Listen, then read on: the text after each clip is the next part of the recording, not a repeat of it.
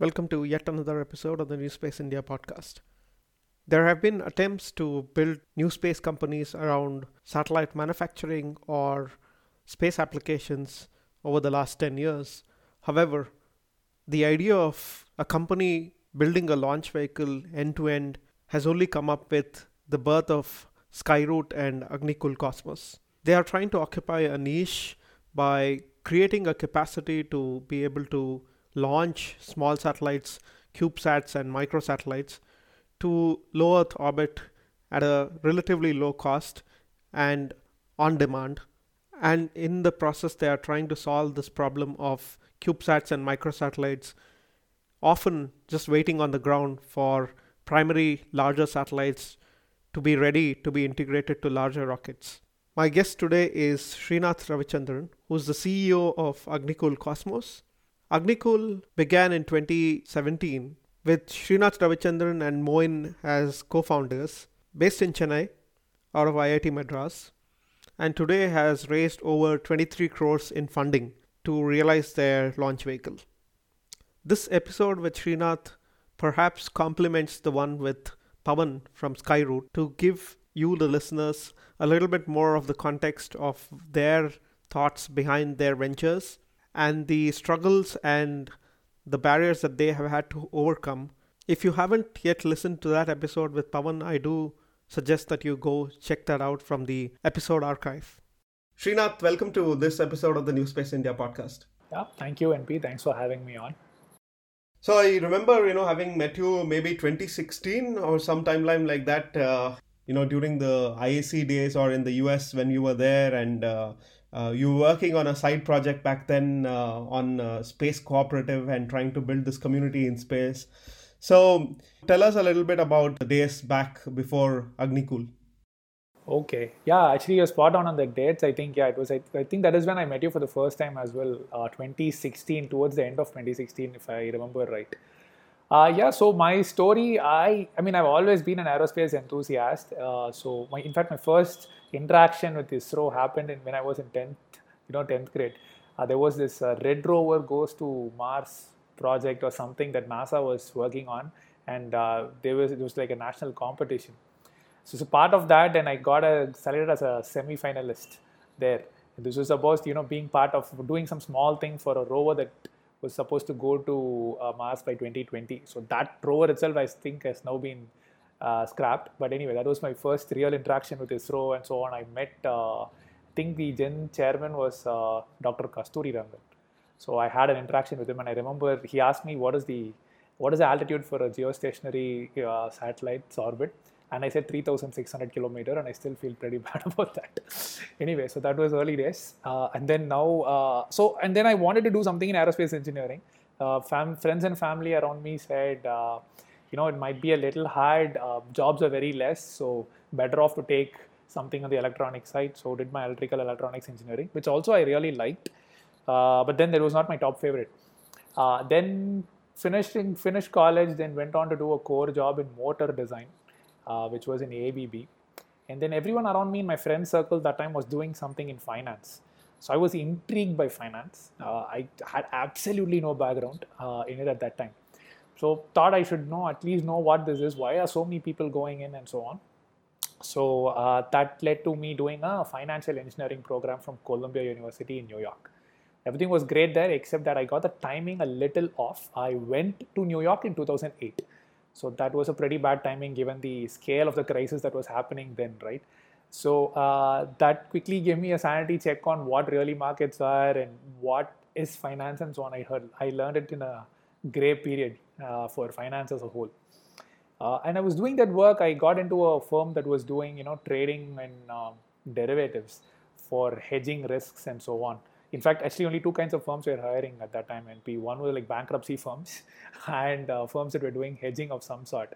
So I got into the latter, the hedging firms, and I was doing that. But within a year or so there, by 2010, I think, I realized that actually my heart is still very much in engineering. So, and this time I'd already done a switch, so I wanted to be really clear that, aerospace is what I want to do. So did a lot of online courses and stuff. And figured out that probably a master's in aerospace would be needed for me to do something. And I also actually liked aerospace a lot. I wanted to actually study it. So I registered for a master's in aerospace engineering from University of Illinois at Urbana-Champaign. And I did that for 6 months as a program, and I realized I should be in an area in the US where there is ample scope for space tech networking. And that is what got me to LA. And this is right around the time 2016, which is when, I think I also reached out to you, and I think you were telling me on how to get started and so on. And the current state of affairs at that time was a little different compared to how it is today, right? So that was 2016. I moved to LA, converted that to a online program, which, by the way, I've still not finished. So I can't claim I have a master's in aerospace engineering yet. I don't know if I'll have the time to finish it. I have 3 more papers to close. Then that happened, and then I also ran into these issues with being on an H-1B visa in LA, and doing something in aerospace was pretty hard. I was always only on the fringes, right? Doing something on the side was only possible. And one of those networking things only got me to, meet Yalda, who is actually at that time a student in one of the certificate programs from UCLA. And then she was talking about this really cool idea about, how a community can be built around doing large-scale space missions with a bit of, complete democratization angle to it, where you don't need to start off like a usual private limited company or a C Corp or something in the US. Instead, you could do it from a more cooperative standpoint. And so that was also really interesting for me. I've always believed that space is open to everyone, should be open to everyone. The barrier to go there should not be large, and so on. So I was working with her on that for some time. I think that is when we were also in touch. And at that time, also this whole thing of rockets was there. Like, I mean, I was in LA, got a chance to, visit SpaceX and so on, and realized that there is something that might be possible as a small rocket company. Only Rocket Labs was very popular then. I think Firefly was there, but they were in a bit of a down regime at that time. So thought I should give this a shot. I knew US was not possible, so reached out to a lot of people in India. I particularly targeted IIT Madras profs, or in fact, actually all IIT profs who were having reasonable aero departments in their university. So to Delhi, Kanpur, Kharagpur, Madras, cold called a lot of them. And so one prof who was actually replying was Professor Satya Chakravarti. So it took me a couple of calls to tell him that, hey, this is really what I'm doing, and he should take me seriously, even though I don't have direct space background. But he did take me seriously. He actually had a lot of cool ideas on how rockets should be built, because he was taking courses on this and so on. So once I knew that he was a little bit sold, I quit my job in the US and came back to India to do this as a proper, company. I was also obviously hearing about, the new space startups in India, right? Bellatrix was already there, and their rocket was already on their website, and it was in some sense both, inspiring that, people can do this out of India. They were definitely back then, 2016, I think they were the only ones who were being spoken about. I knew about your own startup as well, which was even earlier than them, I think. So, I came here, and in between my other co-founder, Moin, I think you've also spoken to him a couple of times, NP. So he was also in the middle of changing careers. So that also happened. He wanted to do something in space, and I was doing this transition. So we both got in, then Prof was in, then we incubated at IIT Madras, and that's how we have grown today.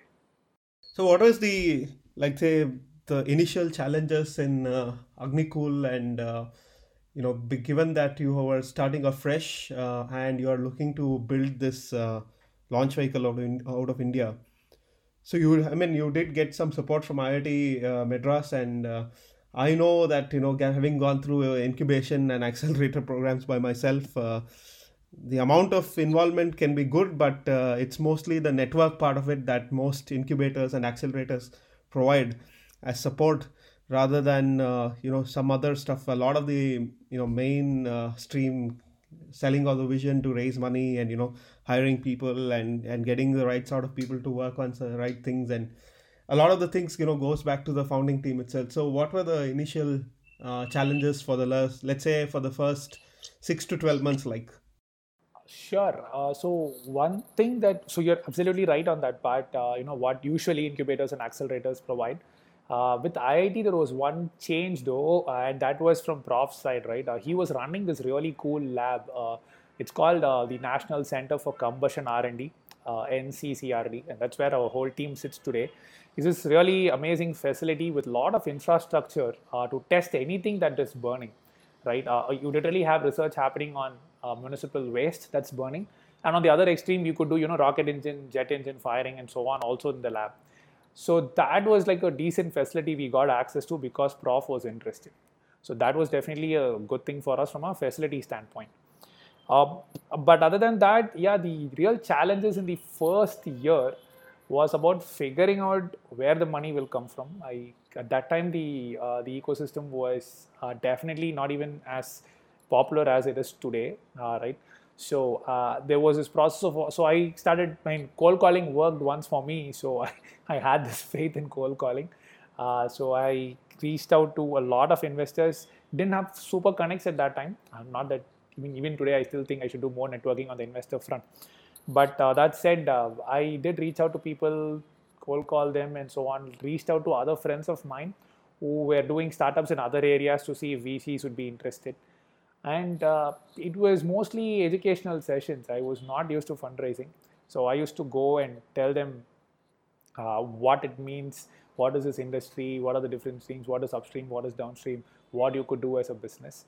So that was the most challenging part in the first year, figuring out what to even do to raise money, and is there even money here, and if not, is it going to be only government grants? And a lot of people are also advising me to probably start looking only explicitly at government grants and stuff, because investors in India at that time might not have had the appetite or might not even be exposed to the sector. So that was a big challenge at that time. The second big challenge was scaling the team. We were 4 people then, and I didn't know where to start to, actually build at least a 10 people team, because there were like 5 or 6 streams to focus on when we were doing engineering. Because we were in IIT, we were able to get a few interns, but then most of them had clear objectives on that was resume building for them, and no harm in that, right? I have also been in that place, so I understood that. But then we were not able to coherently build out something. An intern would come, do it for 3 to 4 months, and then he would leave, and then that's basically that. And then after that, we'll have to again find someone to take it up from there. So those challenges were there. So to find the first set of people was definitely challenging, and I didn't have enough money to pay experienced people at that time, or also the wherewithal to convince people that like, hey, quit this job in this place where you are in and come and work with me. I don't think I had the ammunition to even go and sell that at that time. So those were the first 2 challenges. I still remember them specifically because I think that is what was the most painful. Tech was never that challenging because Prof had his connects to ISRO, to retired scientists, and that's how we met Mr. R.V. Perumal, right, father of India's GSLV rocket. So and through him we met a few other people, his colleagues, professors, other contacts at ISRO. So we were getting some tech advice all the time. We didn't have bandwidth or people to actually implement that advice we were getting. So that is why I spoke on the hiring part was the next challenge for us. So you did speak about ISRO folks and the former ISRO scientists who are today retired and so on. From my own experience, a lot of them, there are 2 groups of people. One who are they put ISRO as this institution that they work for like 40 years, and they just regard that to the highest extent, and anything that they view is in the lens of protecting that institution's legacy and the program and the structure and everything else. And there's a bunch of people who are from ISRO who are retired, who are open to change, who are open to see some of these new companies do stuff that ISRO was doing for the last 50 years, like building rockets or satellites or so on. So there's 2 groups of people, I would say, that in my own experience that I've seen. So what is it that makes them believe in what you say and support in what you're trying to do? Right, and I think you have a fair point. I have also seen both kinds of people. I think this is where I think Prof helped a lot, right? Because he had worked with ISRO people. Just having him around in the meetings made them take me a little more seriously. I've been at these with some people at least, and even not only with ISRO people, even with others. My background at that time was a little perceived as a little more of a confused person as opposed to a person who was passionate about aerospace, because I had done 2-3 things that were not directly connected, right? So that was definitely broken. That the thing was broken only because Prof was in these meetings. I always made sure that he was at least there in the first 2-3 meetings. Till we did some work to show that we are serious about this. So I had to build that credibility with people, and definitely Prof helped there. Uh, but I was actually super surprised to see how supportive the supportive folks can be. Going to extents of literally work. They were all like consulting for other companies and so on as well. So it was not like they were totally free, and still they were able to accommodate meetings in the night and work with me on whenever I if I wanted a meeting quickly, they were nice enough to accommodate that and so on. So the supportive folks are like super supportive. Prof was helpful with people who were a little skeptical, and yeah, I think there was a bit of credibility building that had to happen. So that is how we were able to get a list of people to help us in each of these subsystem areas. So when you have a limited group of people and your limited finances, resources, everything, so and you are trying to build as a full system like a launch vehicle, you need to start somewhere to build it out in a way that you can prove credibility on the way and move on. So given that there's so many pieces to a launch vehicle, and given the constraint in the manpower and resources, how do you see this scale? How did you imagine that this would be the start and this would be the, let's say, the next goal, before you then look at the full system? Can you like talk through that idea? Sure. So again, I would definitely give that credit to Perumal sir, right? He was one of the people who lay out like a rough milestone based map on how things should go. I had also done my work before, and Prof has also seen how these stories go. So I had that backing. So the first thing, for example, was to come up with a reasonable mission design tool, and then also to start working on the engine at the same time, right? So that is where we started off on. And one thing was more of a software angle, which was slightly easier to build, and the other one was a engine building thing, which would have been extremely hard if we did not have a facility like NCCRD. So with people who have already built rockets, the laying out like, okay, what should you do first? Get the first engine firing out of the way, get the mission design tool out of the way, have a point mass trajectory tool to at least know that your rocket would work, accounting for all of the losses. Those things and all came from retired ISRO people, and we were just marching to those orders, implementing stuff, going back to back with reviews. So that is all. This was happening in early 2018. Once engine development happened to some point, we fired our first injector based. That time we didn't actually have the right access to 3D printing and so on.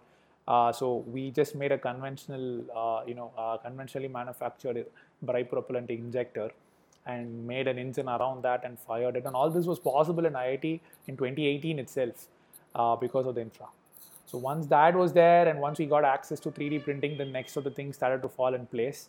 Again, with the retired people's support, reached out to folks in the GNC side, the structural items. Perumal sir himself was helping. We also reached out to people on the aerodynamic side, and slowly things started to grow. But the core milestone, the core path ahead, core strategy came from Prof and retired ISRO scientist. Yeah, that is definitely interesting. And I, had Vishesh talk about his view of investing in you guys in an earlier episode, which was also interesting to know that he wanted to take a risk in entering the space sector, and he was open enough to hearing you out. And so I would imagine that you would have probably pitched to 150 people before you got the first investment from Vishesh and a few others. Yeah, definitely. Somewhere in that, definitely between 100 to 200, probably closer to 200. Yeah, easily. And it was more like, I wouldn't even call it pitching, as I said, right? I used to go thinking it is pitching, but I was actually educating people. And I realized that now. I mean, at that time, I did think I was actually pitching, because we never got to Agnikul. These meetings would be more like, hey, this is the industry. There is rockets, there are satellites, there are ground stations, there is software. and these are the things that they can do. This is why people need satellites. So that is what I was doing with a lot of people. But with Vishesh, it was different. He had an idea, he had a view. He had already spoken to, I think, uh, Pavan from Skyroot by that time. So he had a clear view on what exactly rockets are. So with him, we spoke Agnikul. So that was actually a very different thing for me, pitching to Vishesh. When investors step into a launch vehicle company, it's a long game, and it's a game that needs to up in terms of financing every single time. And given the ecosystem in India, I know that there's, for example, now seed money available, or let's say Series A investment available to a certain range of companies, even in the space sector, which has changed a lot in the last 10 years for the good. And the challenge, of course, will be to have enough money to be able to build operational, scale missions with, full rockets facilities, and end-to-end, hardware development centers, and to have your operations and mission control and everything else. So that needs, a serious Series B and follow-up investment. Do you think this sort of capital is available in India at this point of time? It's changing. Probably within space, I think it will become available. Right now, is it there? Probably not to that level, right? But definitely, as you said, seed and pre-series A can be raised in India. I'm actually quite confident about that. Pixel has done a great job too there, right? So, and Bellatrix too. So, and we have also done it. So from that standpoint, I can say that it is possible for up to pre-series A.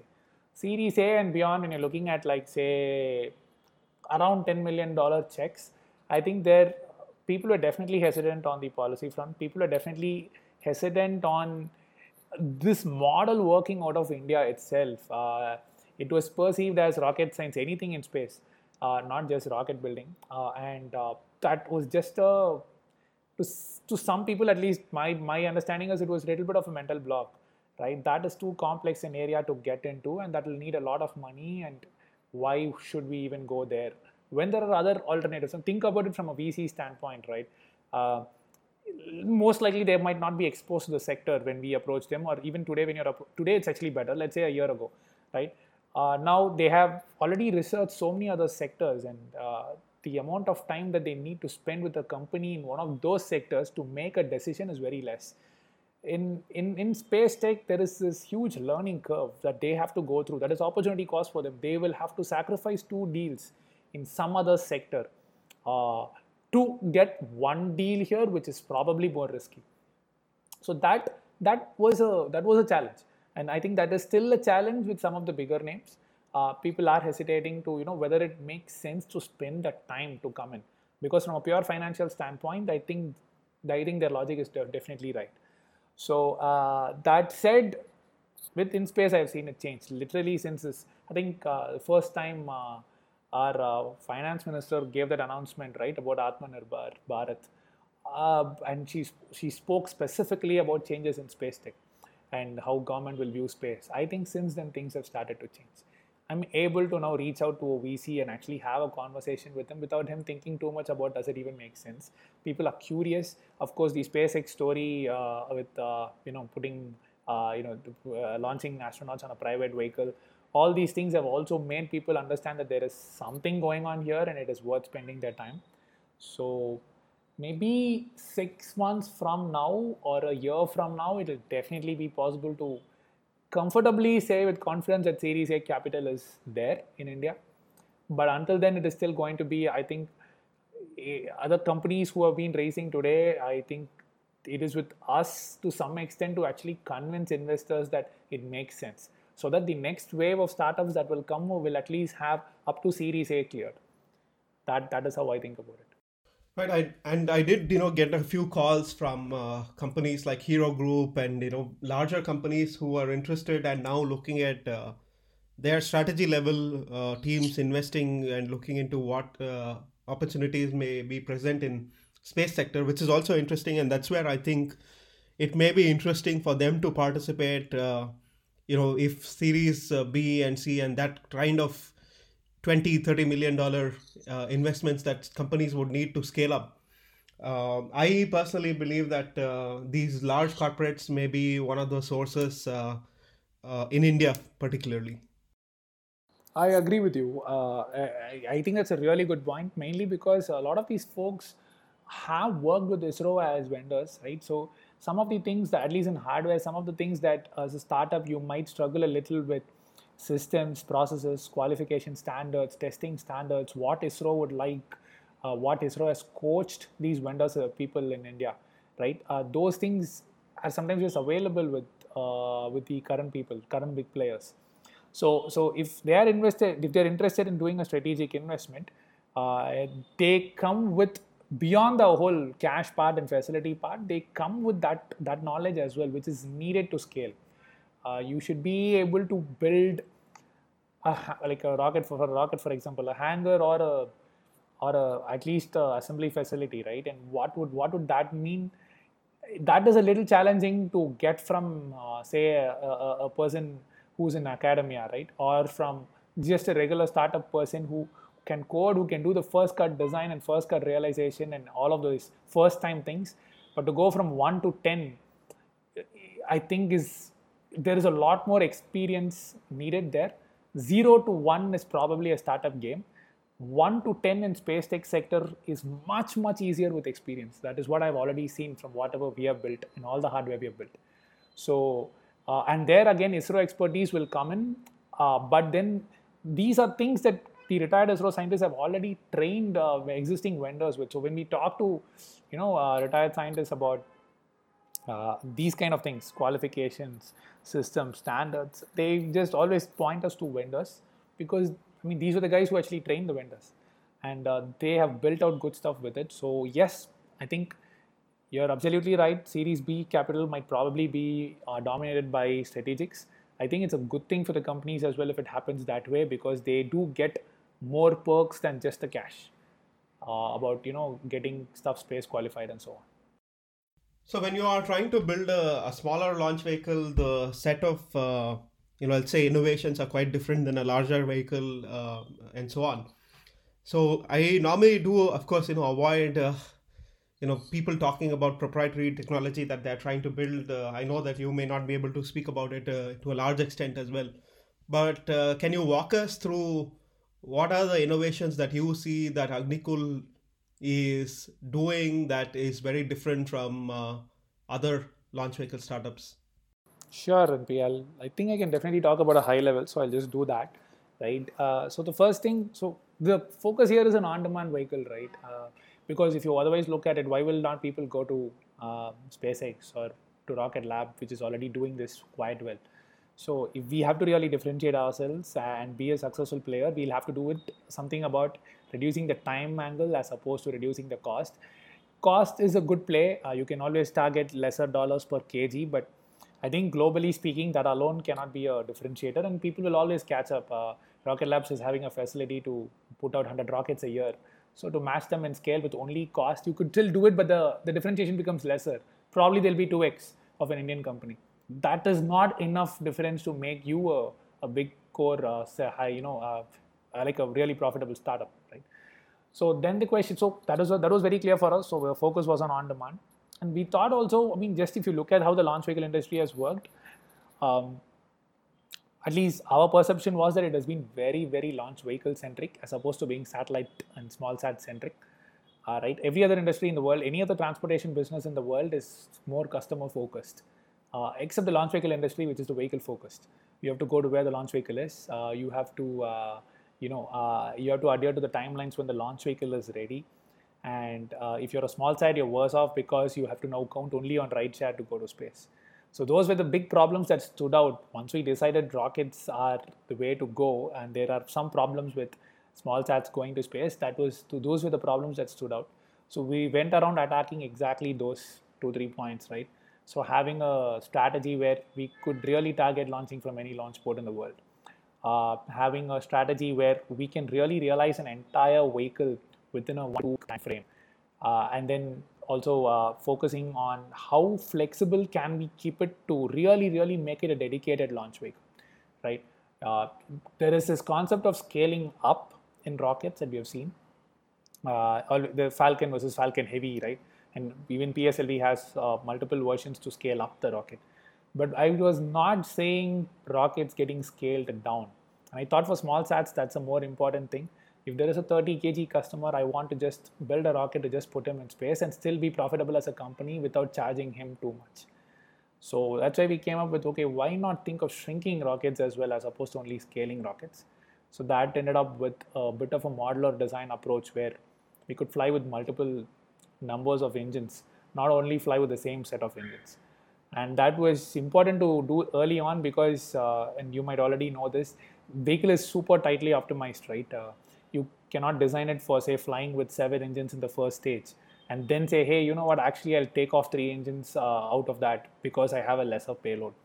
It doesn't work that way. You have to design for controllability and stability right from the very beginning. So those things went into us. So that is our second thing. The vehicle is configurable. The idea is to really keep it like even within that really, really small class of 30 to 100 kg or 30 to 150 kg, you should be able to configure it like a laptop by buying a laptop on a like an Apple website or a Dell laptop Dell website or something, right? Go put in the payload, put in the launch port, put in the orbit that you want to target, put in the payload mass, and then you have a basic vehicle configuration that is probably the cheapest for you, if that is something that you can make work. So that is what we really try to do as an overall thing. And in terms of making the vehicle also, really an on-demand vehicle, we decided we have to reduce the manufacturing time. Even when we are at scale, we should be able to do it faster than others are doing it. And that is where the single-piece rocket engine concept came up, right? A prof was actually working on jet engines that were significantly 3D printed, right? He's actually still working on those projects with, I think, GE, if I'm not mistaken. So in NCCRT, the facility we were, 3D printing was not a new thing. There were students who had done that stuff, who had worked on material properties and so on. And Prof himself had seen a lot of results.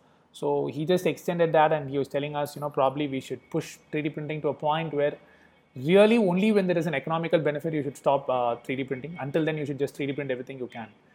Because it is not a volume business, right? Rockets are not a volume business. And if you look at 3D printing there is a negative to 3D printing only when you're trying to do hundreds of parts a year, because it's a slow process. Otherwise, it's a great manufacturing technique. So that is where the 3D printing angle came in. And we decided we'll try to attempt a rocket engine that is a single piece rocket engine. So all of the rockets, typical like bipropellant engines components are printed in one shot, starting from the injector all the way down to the nozzle exit, right? So we took limitations of existing 3D printers, limitations of existing materials, and configured our design around that. So that has also helped us with the on-demand solution. Now I think we'll be able to make an engine in about 70 to 80 hours. At least that's all it takes to get it out of the printer and put it through heat treatment. Yeah, after that there is still assembly to the vehicle, but the engine itself is done. So those are the 3 basic techniques, right? Have access to launch ports anywhere. Try to make your vehicle super configurable and flexible, and make some of the more complex parts completely 3D printed, so that the making time is really less. That's how we think we'll be different from other people who are trying to do the same thing. Right, and you did talk about the industry base and the vendor ecosystem that ISRO has created in India and a few other things. So how strong is this in terms of your own launch vehicle system? How much can you rely on these vendors? Or to put it very plain and simple, what is the percentage of import versus, let's say, local manufacturing for your own systems at this point of time? At this point of time, I think more than 90% is India. Actually, maybe 95% is in India. For a few sensors and stuff, we have had to go outside the country. But most of it, I mean, ISRO has done a really good job in training vendors, right? And launch vehicles are not new to India at all. So a lot of things are available here. A few components here and there we still have to go out, particularly mainly because, again, we wanted a off-the-shelf product angle to those. I think if we had to take the traditional route, then maybe even for those sensors and stuff, we would have probably had options in India itself. But we wanted to keep it cheap, and we wanted to try off-the-shelf components which could be packaged to be space-worthy. So that took us outside. I think Yeah, I think I still see this as a 90-95% made in India game as opposed to the other way around. Yeah, I mean, that's great to hear. I think this is more of a launch vehicle case because the embargoes on India, led to ISRO doing a lot of innovation and creating the vendor ecosystem. I'm sure that if I ask this question to the Pixel guys, the answer will be slightly different from them. Got it, got it. Yeah, I was definitely telling you from a launch vehicle standpoint because that is the thing that I have directly worked on, right? So I can talk about that from my experience. But yeah, probably you're right for the other ones. I don't have enough knowledge to comment on that. What are the challenges, I guess, you faced in terms of manpower for your own company? Because if you say you're doing a launch vehicle in India, I'm sure that there's a million people who will send you Facebook, Twitter, LinkedIn messages saying, "I want to be part of this company, and I'll carry coffee and I'll do something else and whatever to be associated," right? So there's a lot of very low signal to noise that I see myself through all of this.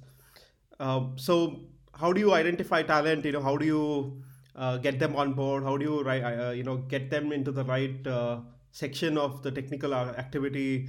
What is the what are the your experiences in that? It's actually a really good question too, and I think at least for people who will be hearing this also, I think it might help at least what we have figured. So definitely happy to share that, right? So you spot on the low signal to noise ratio, right? But the good thing, at least for a launch vehicle company, is there's so many things happening. And I actually vividly remember when I was in college, when I went to College of Engineering, India in Chennai, Google was like the most sought after company, NP. So if you were basically getting a job in Google, it was like the coolest thing in college at that time. And they had this really interesting tagline to their recruitment campaign, which was, if you're good at anything, you have a place at Google, right? So I've shamelessly copied that in everything I've done after that, at least in terms of hiring, because I actually fundamentally believe in the idea that everyone has something. You just have to see what they are good for, and then if you're giving them that, then it'll be like you're not making a fish climb a tree, right? But the challenge we faced were like, three challenges were there. One, there is this definite shine about rockets. Definitely, a lot of people want to come in, but then once they come in, they quickly realize it is not as shiny as it looks from outside. Right? You're working with, like my mom has told me this multiple times when I'm gonna call when I'm at my parents' place. Sometimes it's like, why are you talking like a plumber? Right? We're always talking about, hey, is this wall working? Why is that leaking? Is there a liquid block there, and so on. So the shine of what it means is quickly withers off once you enter a hardware company, particularly for rockets. So then the question is turned, and obviously people today have so many options, right? Of why should they be with Agnikul? They can be in any other place, at least to start with, if they don't see the vision and they're here for whatever they think rocket science is, right? So that was a challenge. The second challenge was we are sitting with an IIT, and IIT people are some of the smartest people in India, but the challenge is also how do you retain them when they have a job from Uber, say at 40 lakhs a year, and for me that is a money that I definitely can't afford, at least at that point in time when I had barely raised any money, right? So how do you retain these really good people? They'll come to you for internships and they'll do an awesome job, but after that, what? So these two things were real challenges. People getting disillusioned and people not willing to stick around because everyone around them was getting a lot of higher pay, and it was not fascinating enough to be working on rocket plumbing, at least for a liquid propulsion company. So then we just went the brute force way, and we took LinkedIn as the tool and just put out all postings there. And there was a lot of signal to noise ratio, as you put it, but low in the sense, very low signal to noise ratio, a lot of noise. But then we just went through hundreds of resumes, and then for 10 would be okay. It was just grunt work. There was I still have not figured out a shortcut for that actually. And then after that, see those 10 people, and then probably one in that would be okay to work on what we want them to work on, and be okay with the pay, and be reasonably good at skill set. So that is how it has been. Not been the simplest of stories. I still don't have an answer to that question. If you ask me, what is the best way to hire for a hardware startup in India, I actually don't know. I've been doing it only brute force way. I've seen actually one thing that also worked out is there are a few other people in the team who had a journey similar to mine, in the sense they were in the US or Europe, and they wanted to come back because they were not able to quickly get into space tech in the US, for example. And I remember a story in my own company where there was this guy in the airport when he was waiting for his luggage. He had moved to Chennai and he was waiting in the airport for his luggage, and he's just like, okay, I'll just look for aerospace jobs on LinkedIn and see what is there anything, even if it shows up in India, in Chennai. And then Agnikul showed up, and now he's a part of a company, right? So, and I that story connected very strongly with me because I did the same thing when I came back to Chennai. I was waiting for my bags, and I literally searched for aerospace jobs, and only one thing showed up, and that was also, I think, a technician kind of a role in data patterns, if I remember right. That was the only thing that showed up at that time. So it has been hard, definitely not easy to hire the right people and retain them.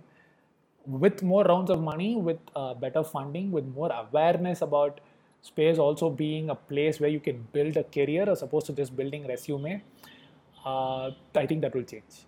But I'm yet to see that happen actually.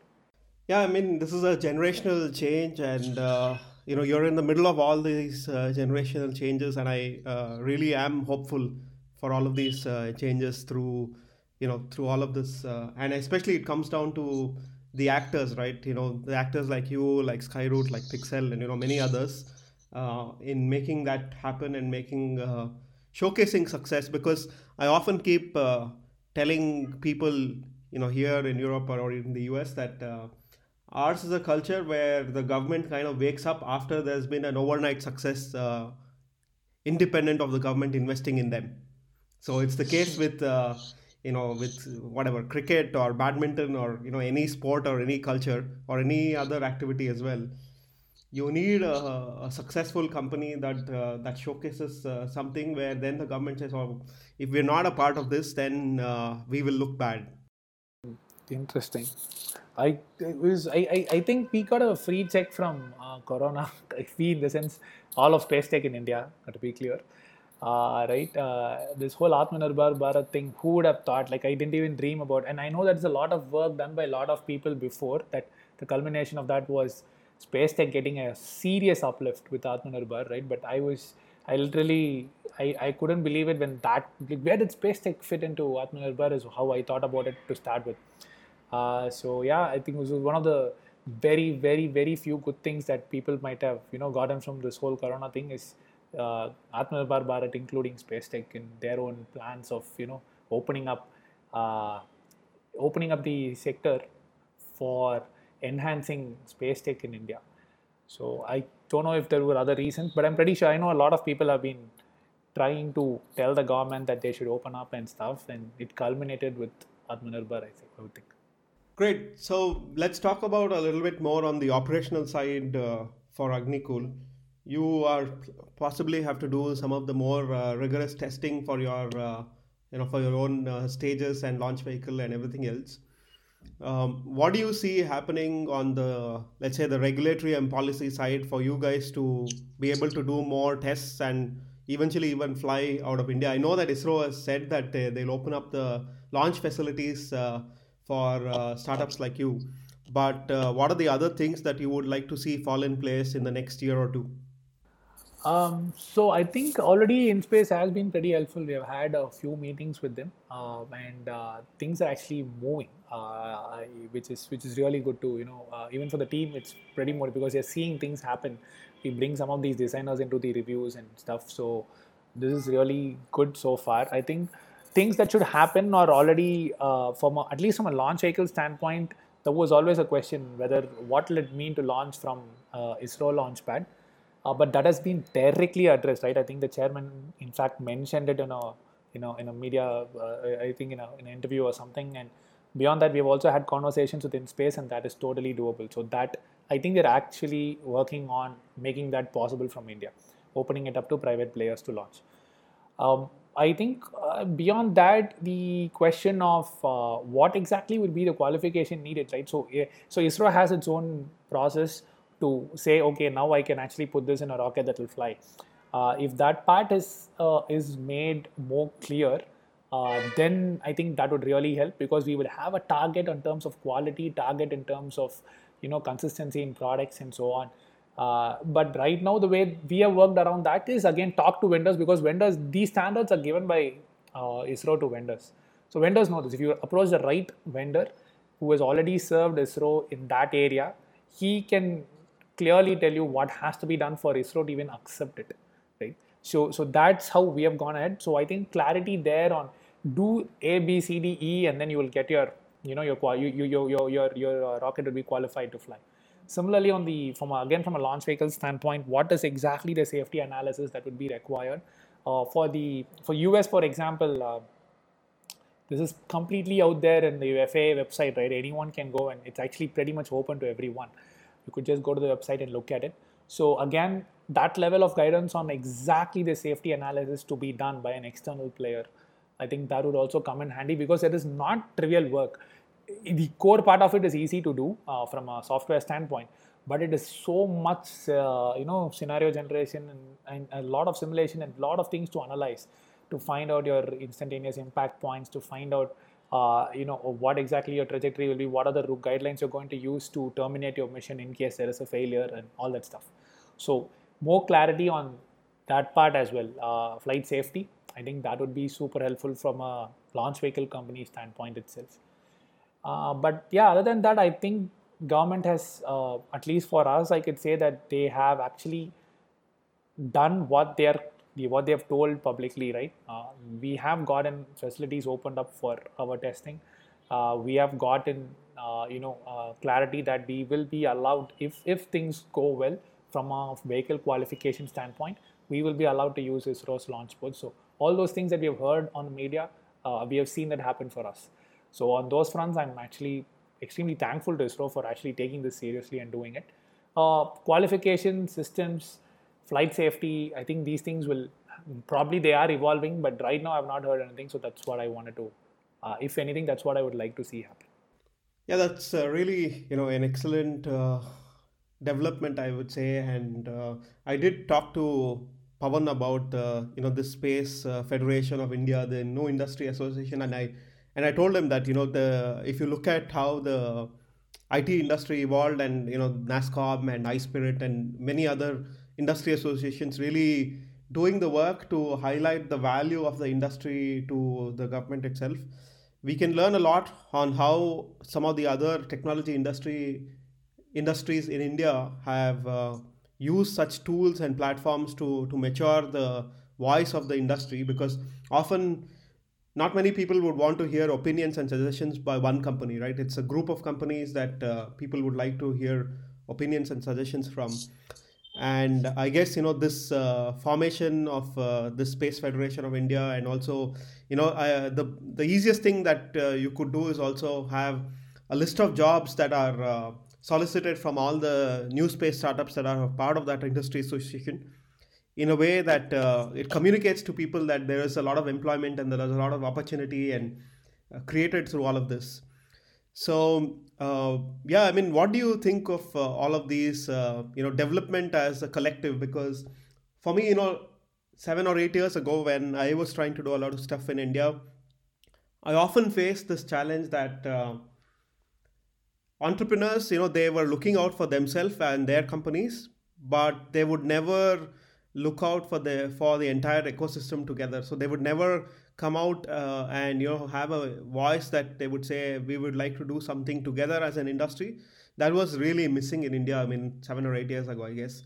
But now things are changing a little bit for the better, and this is where I wanted to plug in this conversation with you, and get some thoughts out. I definitely think SpaceFit is a great idea. I think having a combined voice for all of the budding space tech community is definitely a good thing.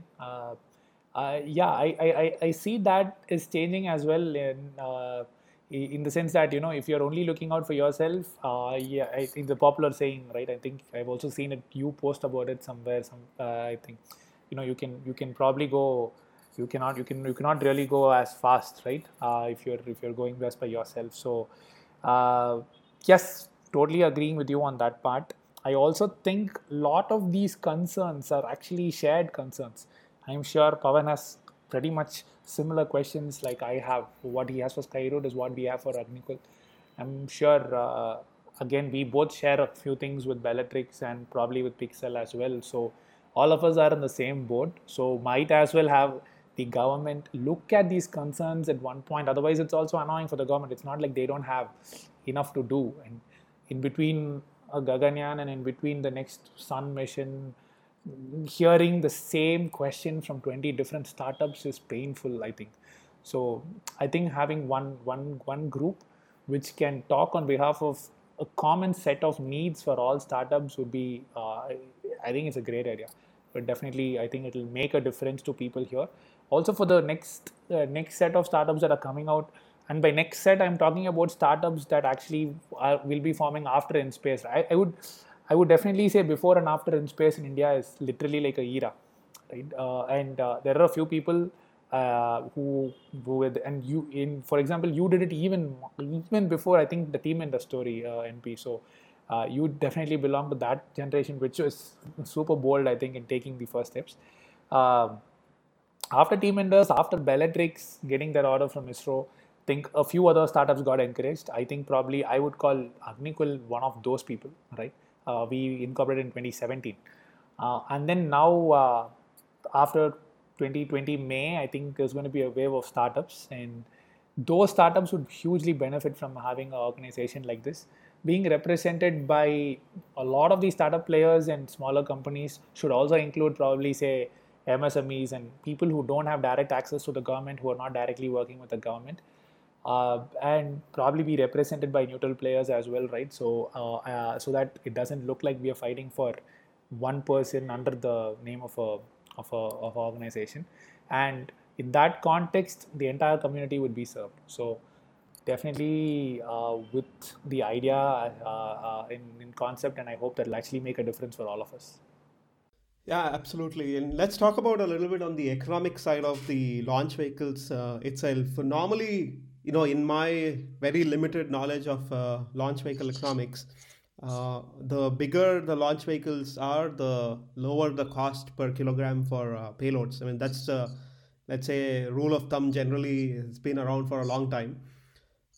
So given that you are looking at payloads, I guess about 100 kilos or so on the launch vehicle, how do you see this idea of sweet spot where the price is still something that you can control for, even having a lot smaller launch vehicle against building big and bigger vehicles as such? Because today there are companies that are building launch vehicles that can, let's say, put 50 kilos to up to 1,000 kilos in the small satellite launch vehicle category.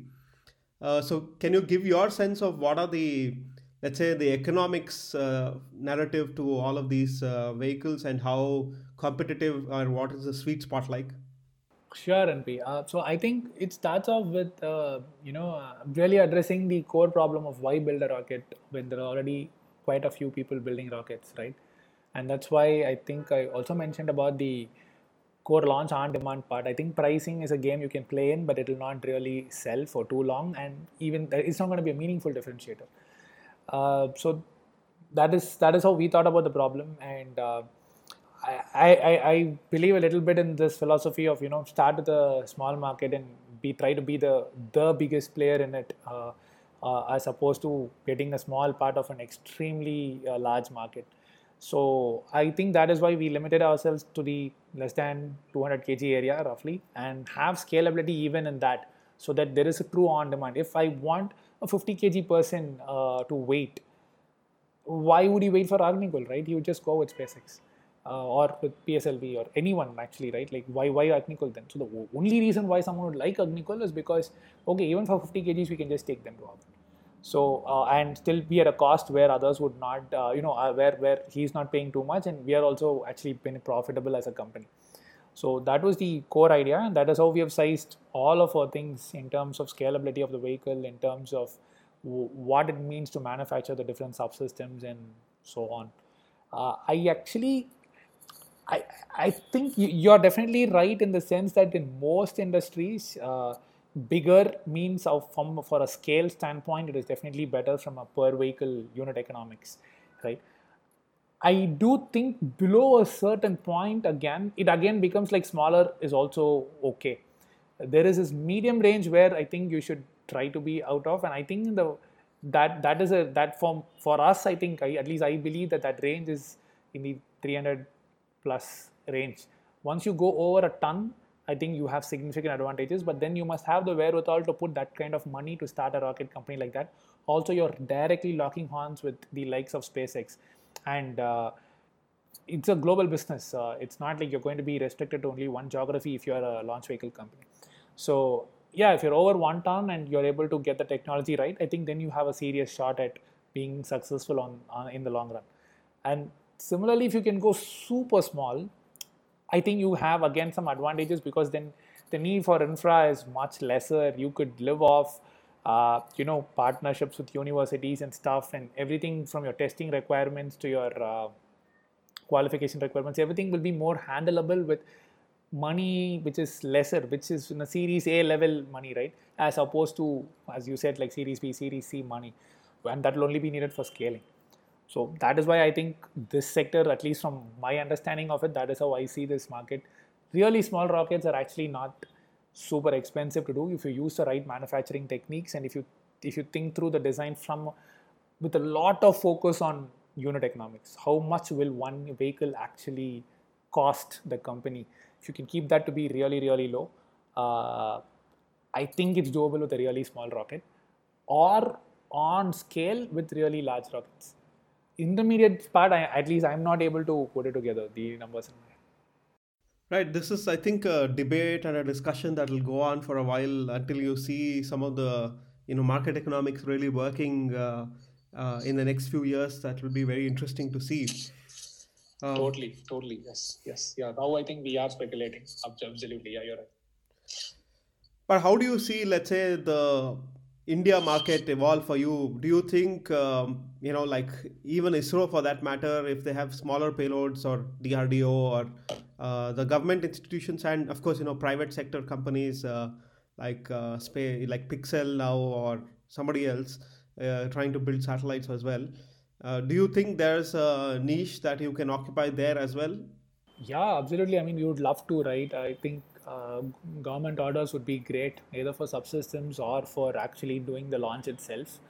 If they have a serious small sat program in India, either by DRDO or by ISRO, and if they open it up, we would love to be a part of it. I also wish they open it up to everyone, so that we'll all have our parts to play in both making of those small sats, putting the payloads on the sats, and also actually launching them. So I would definitely love for that to happen. I would love to allow for India to come up with a serious small satellite constellation program that benefits all of the private players and startups in India. Yeah, absolutely. And it goes back to a lot of my discussions with other folks, who are in, let's say, the academia, or, the science guys who are trying to build missions and so on. So it will be important to see somebody like a DST, for example, allocate a pot of money for science using small satellites and so on, so that ISRO guys are already quite stretched from what I see, and I don't see ISRO allocating money for such missions by university professors and so on. But DST, I guess, should look at space in general as an avenue to do science, more science. And Siddharth and Jayant and so many others from IIA, Amity, so many of them are now coming up with so many new ideas. But the problem is they often don't have the funding like like NSF or NASA or somebody else would be doing in US and in Europe. Right. Yeah. I think that'll be great. Some government money specifically allocated for space research. In some sense, I think it has been on technology. See, that's the other thing generally, right? Aerospace engineering is actually an amalgamation of so many different areas of engineering, right? Like even if what does a typical aerospace engineering school look like? And you'll see they work on a lot of the other things. NCCRD is a great example for that, right? It is government money, it is DST money funded at least partially, but then there is stuff happening on space tech, and also nothing related to space tech, right? As I said, coal gasification, municipal waste, efficiently burning municipal waste and so on. So there are shared resources already available, I would say, but definitely having separate allocation, putting the focus completely on space tech itself would definitely help accelerate the growth. My belief is it's still happening. People are always using these labs for one thing or the other that is related to space. If you do it just for space, then the pace of growth will be much faster.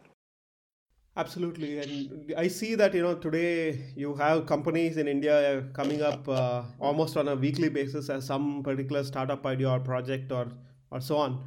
Uh, how what is your personal opinion of, let's say, how the mushrooming of startups or anybody trying to do space tech will happen in the next few years?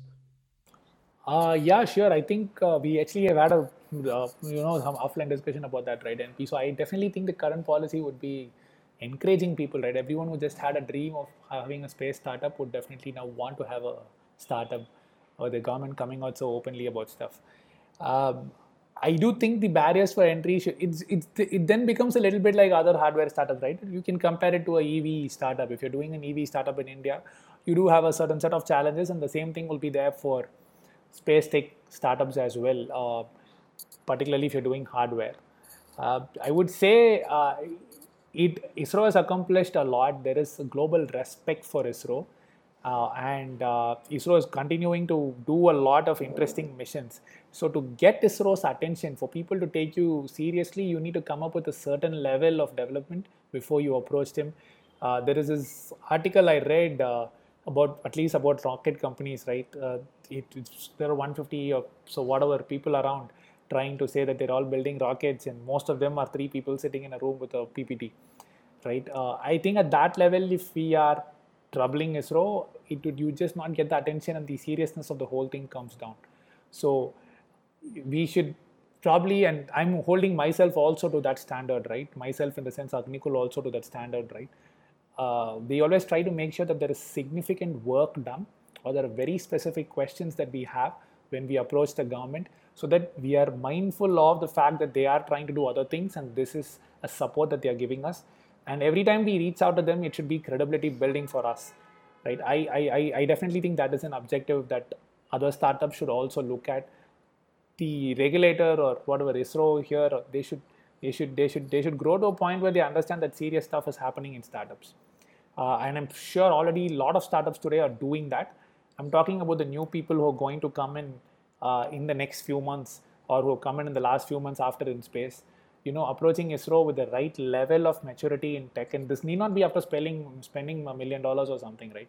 If you get the right academia partner or something, you could still do something meaningful. And then if you approach ISRO, I think it would be easier for them also to help you directly. And at the same time, we will all be building an image with ISRO that serious, credible stuff is happening privately. I think that is important for ISRO and the government to continue to look at startups seriously. I think that responsibility is solely on startups. We should always live up to a certain standard before we go and ask for help. Like, if there's material available in textbooks and you're going and asking ISRO for that, and I've seen people do that, right? And that's painful. I don't think that we should dilute it to that level. That would be my only thought, if anything. This is the best time to do a space tech startup in India. I'm sure you'd agree with me on that, NP. You've seen, I think, 2 or 3 waves of space tech startups. This is literally the best time. We should just do it seriously and do it to a point where there's credibility. Absolutely, I think you called it very rightly in that sense, and it's a wave that everybody is kind of riding, pushed by the government, and also a lot of ISRO's change in perspective and the narrative that they are now putting out to support companies. They're all very very very refreshing, and given that we have now institutions like InSpace coming up, there's a all the loopholes in established industries like in Europe or US that they are facing, we can kind of rewrite all of that and learn from all of it, and execute in a way that everything becomes very smooth for companies in India to really build for the world. Yeah, totally agree. I think we are there, right? There is already credibility, and I know you also have your you have a lot of contacts internationally as well, right? And India and space tech is taken very seriously. People don't see it as second class. To at least in many areas, we are among the top. So I think, yeah, if we can learn from other countries and if we can directly address questions of startups coming through, say, SpaceFed or any of these organizations, uh, definitely it would be an easier way to allow for more and more private, R&D to happen in India. I think private R&D as such in space is important for the country itself, and yeah, government. I think they've already started doing that. That is my understanding. The narrative has changed. I'm also seeing it in action. So it's going to be the next 2 3 years. I think are going to be really interesting to watch. Final question. We've already had like a chat for more than an hour, but what do you see as, let's say, the toughest challenges that you will have to undergo in the next 2 or 3 years that can make or break Agnikul? I think three angles. I would always put any company, any startup's first risk on fundraising, at least in hardware. So yeah, that is going to be an important thing for us to continue to raise the right kind of money from the right set of people. So that will be number one.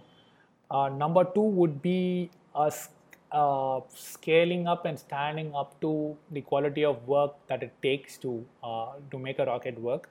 Again, we're thankful to have people who have dirtied their hands building rockets, but it is still challenging. It's not easy tech and it's painful work. It's like you get a success story once in 100 days, right? It's 99 days of things not working for one day of working, and then the cycle continues. So that part is definitely going to be a challenge to stand up to. It's interesting, but it's definitely something that will keep us busy. I think the last point is definitely making a business out of it. Right? It's very, and I'm a rocket enthusiast myself. As one of the co-founders, I do take conscious efforts to make sure there is enough happening on the business front as well. Either this means talking to the right set of vendors or talking to the right set of customers. These relationships are important to build because at the end we are building a product, and that part is going to be an important focus for us. And little what do you call, like, you have to figure out a way to bootstrap what do you call customers, if I can use that phrase with customers, right? In the sense, there is a selling story here. Until you have actually launched your first couple of rockets, it's not going to be easy to get your customers to get convinced, particularly with other people around. So what do you build as a narrative? How do you go and tell someone that, hey, I have spent 6 months on this technology on my side, and I'm going to put that all on one vehicle launch of yours, and I'm going to bet that that is going to work and my tech is going to work. I am already taking risk on my tech. Now I'm also taking a risk on your tech because you're building a new launch vehicle. How do you answer those questions? I think that has been interesting for us. We have a few success stories there. We have some strong relationship with customers, but it has not been easy. And that is because people are spending their blood and money and effort in their products, and now they're coming to you with that, and you're supposed to take it from point A to point B safely, right? So that's a challenge as well. So customer development and business development as well as a third area. So to summarize, first would be funding and keeping that money flow coming in. Second would be standing up to the level of tech that that a rocket company demands. And third one would be maintaining the right kind of business relationships and building them and nurturing them as you grow, as you're building out a product. Good luck with all of this, Srinath.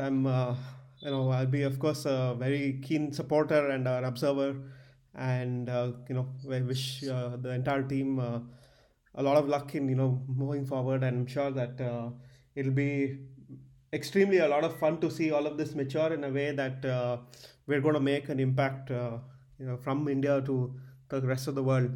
So thank you again so much for taking a lot of the time, on a weekend to getting on this call and recording this episode. Sure, thank you, Envy. Thanks for having me. I think you're one of the first names that popped up when I was Googling for what to do in space tech in India, and I think that is how we connected through this other colleague of mine at that time, right? So happy to be on your podcast, and yeah, I think things are really changing. I know you've been wanting for things to change in the positive way for the startup ecosystem, private ecosystem in India. So Yeah, I'm with you on also taking an observer seat, even though I am a participant directly, also taking the observer seat here and seeing how things shape up in the next 2 to 3 years. It's going to be a fun ride for all space tech startups in India in the next 2 3 years.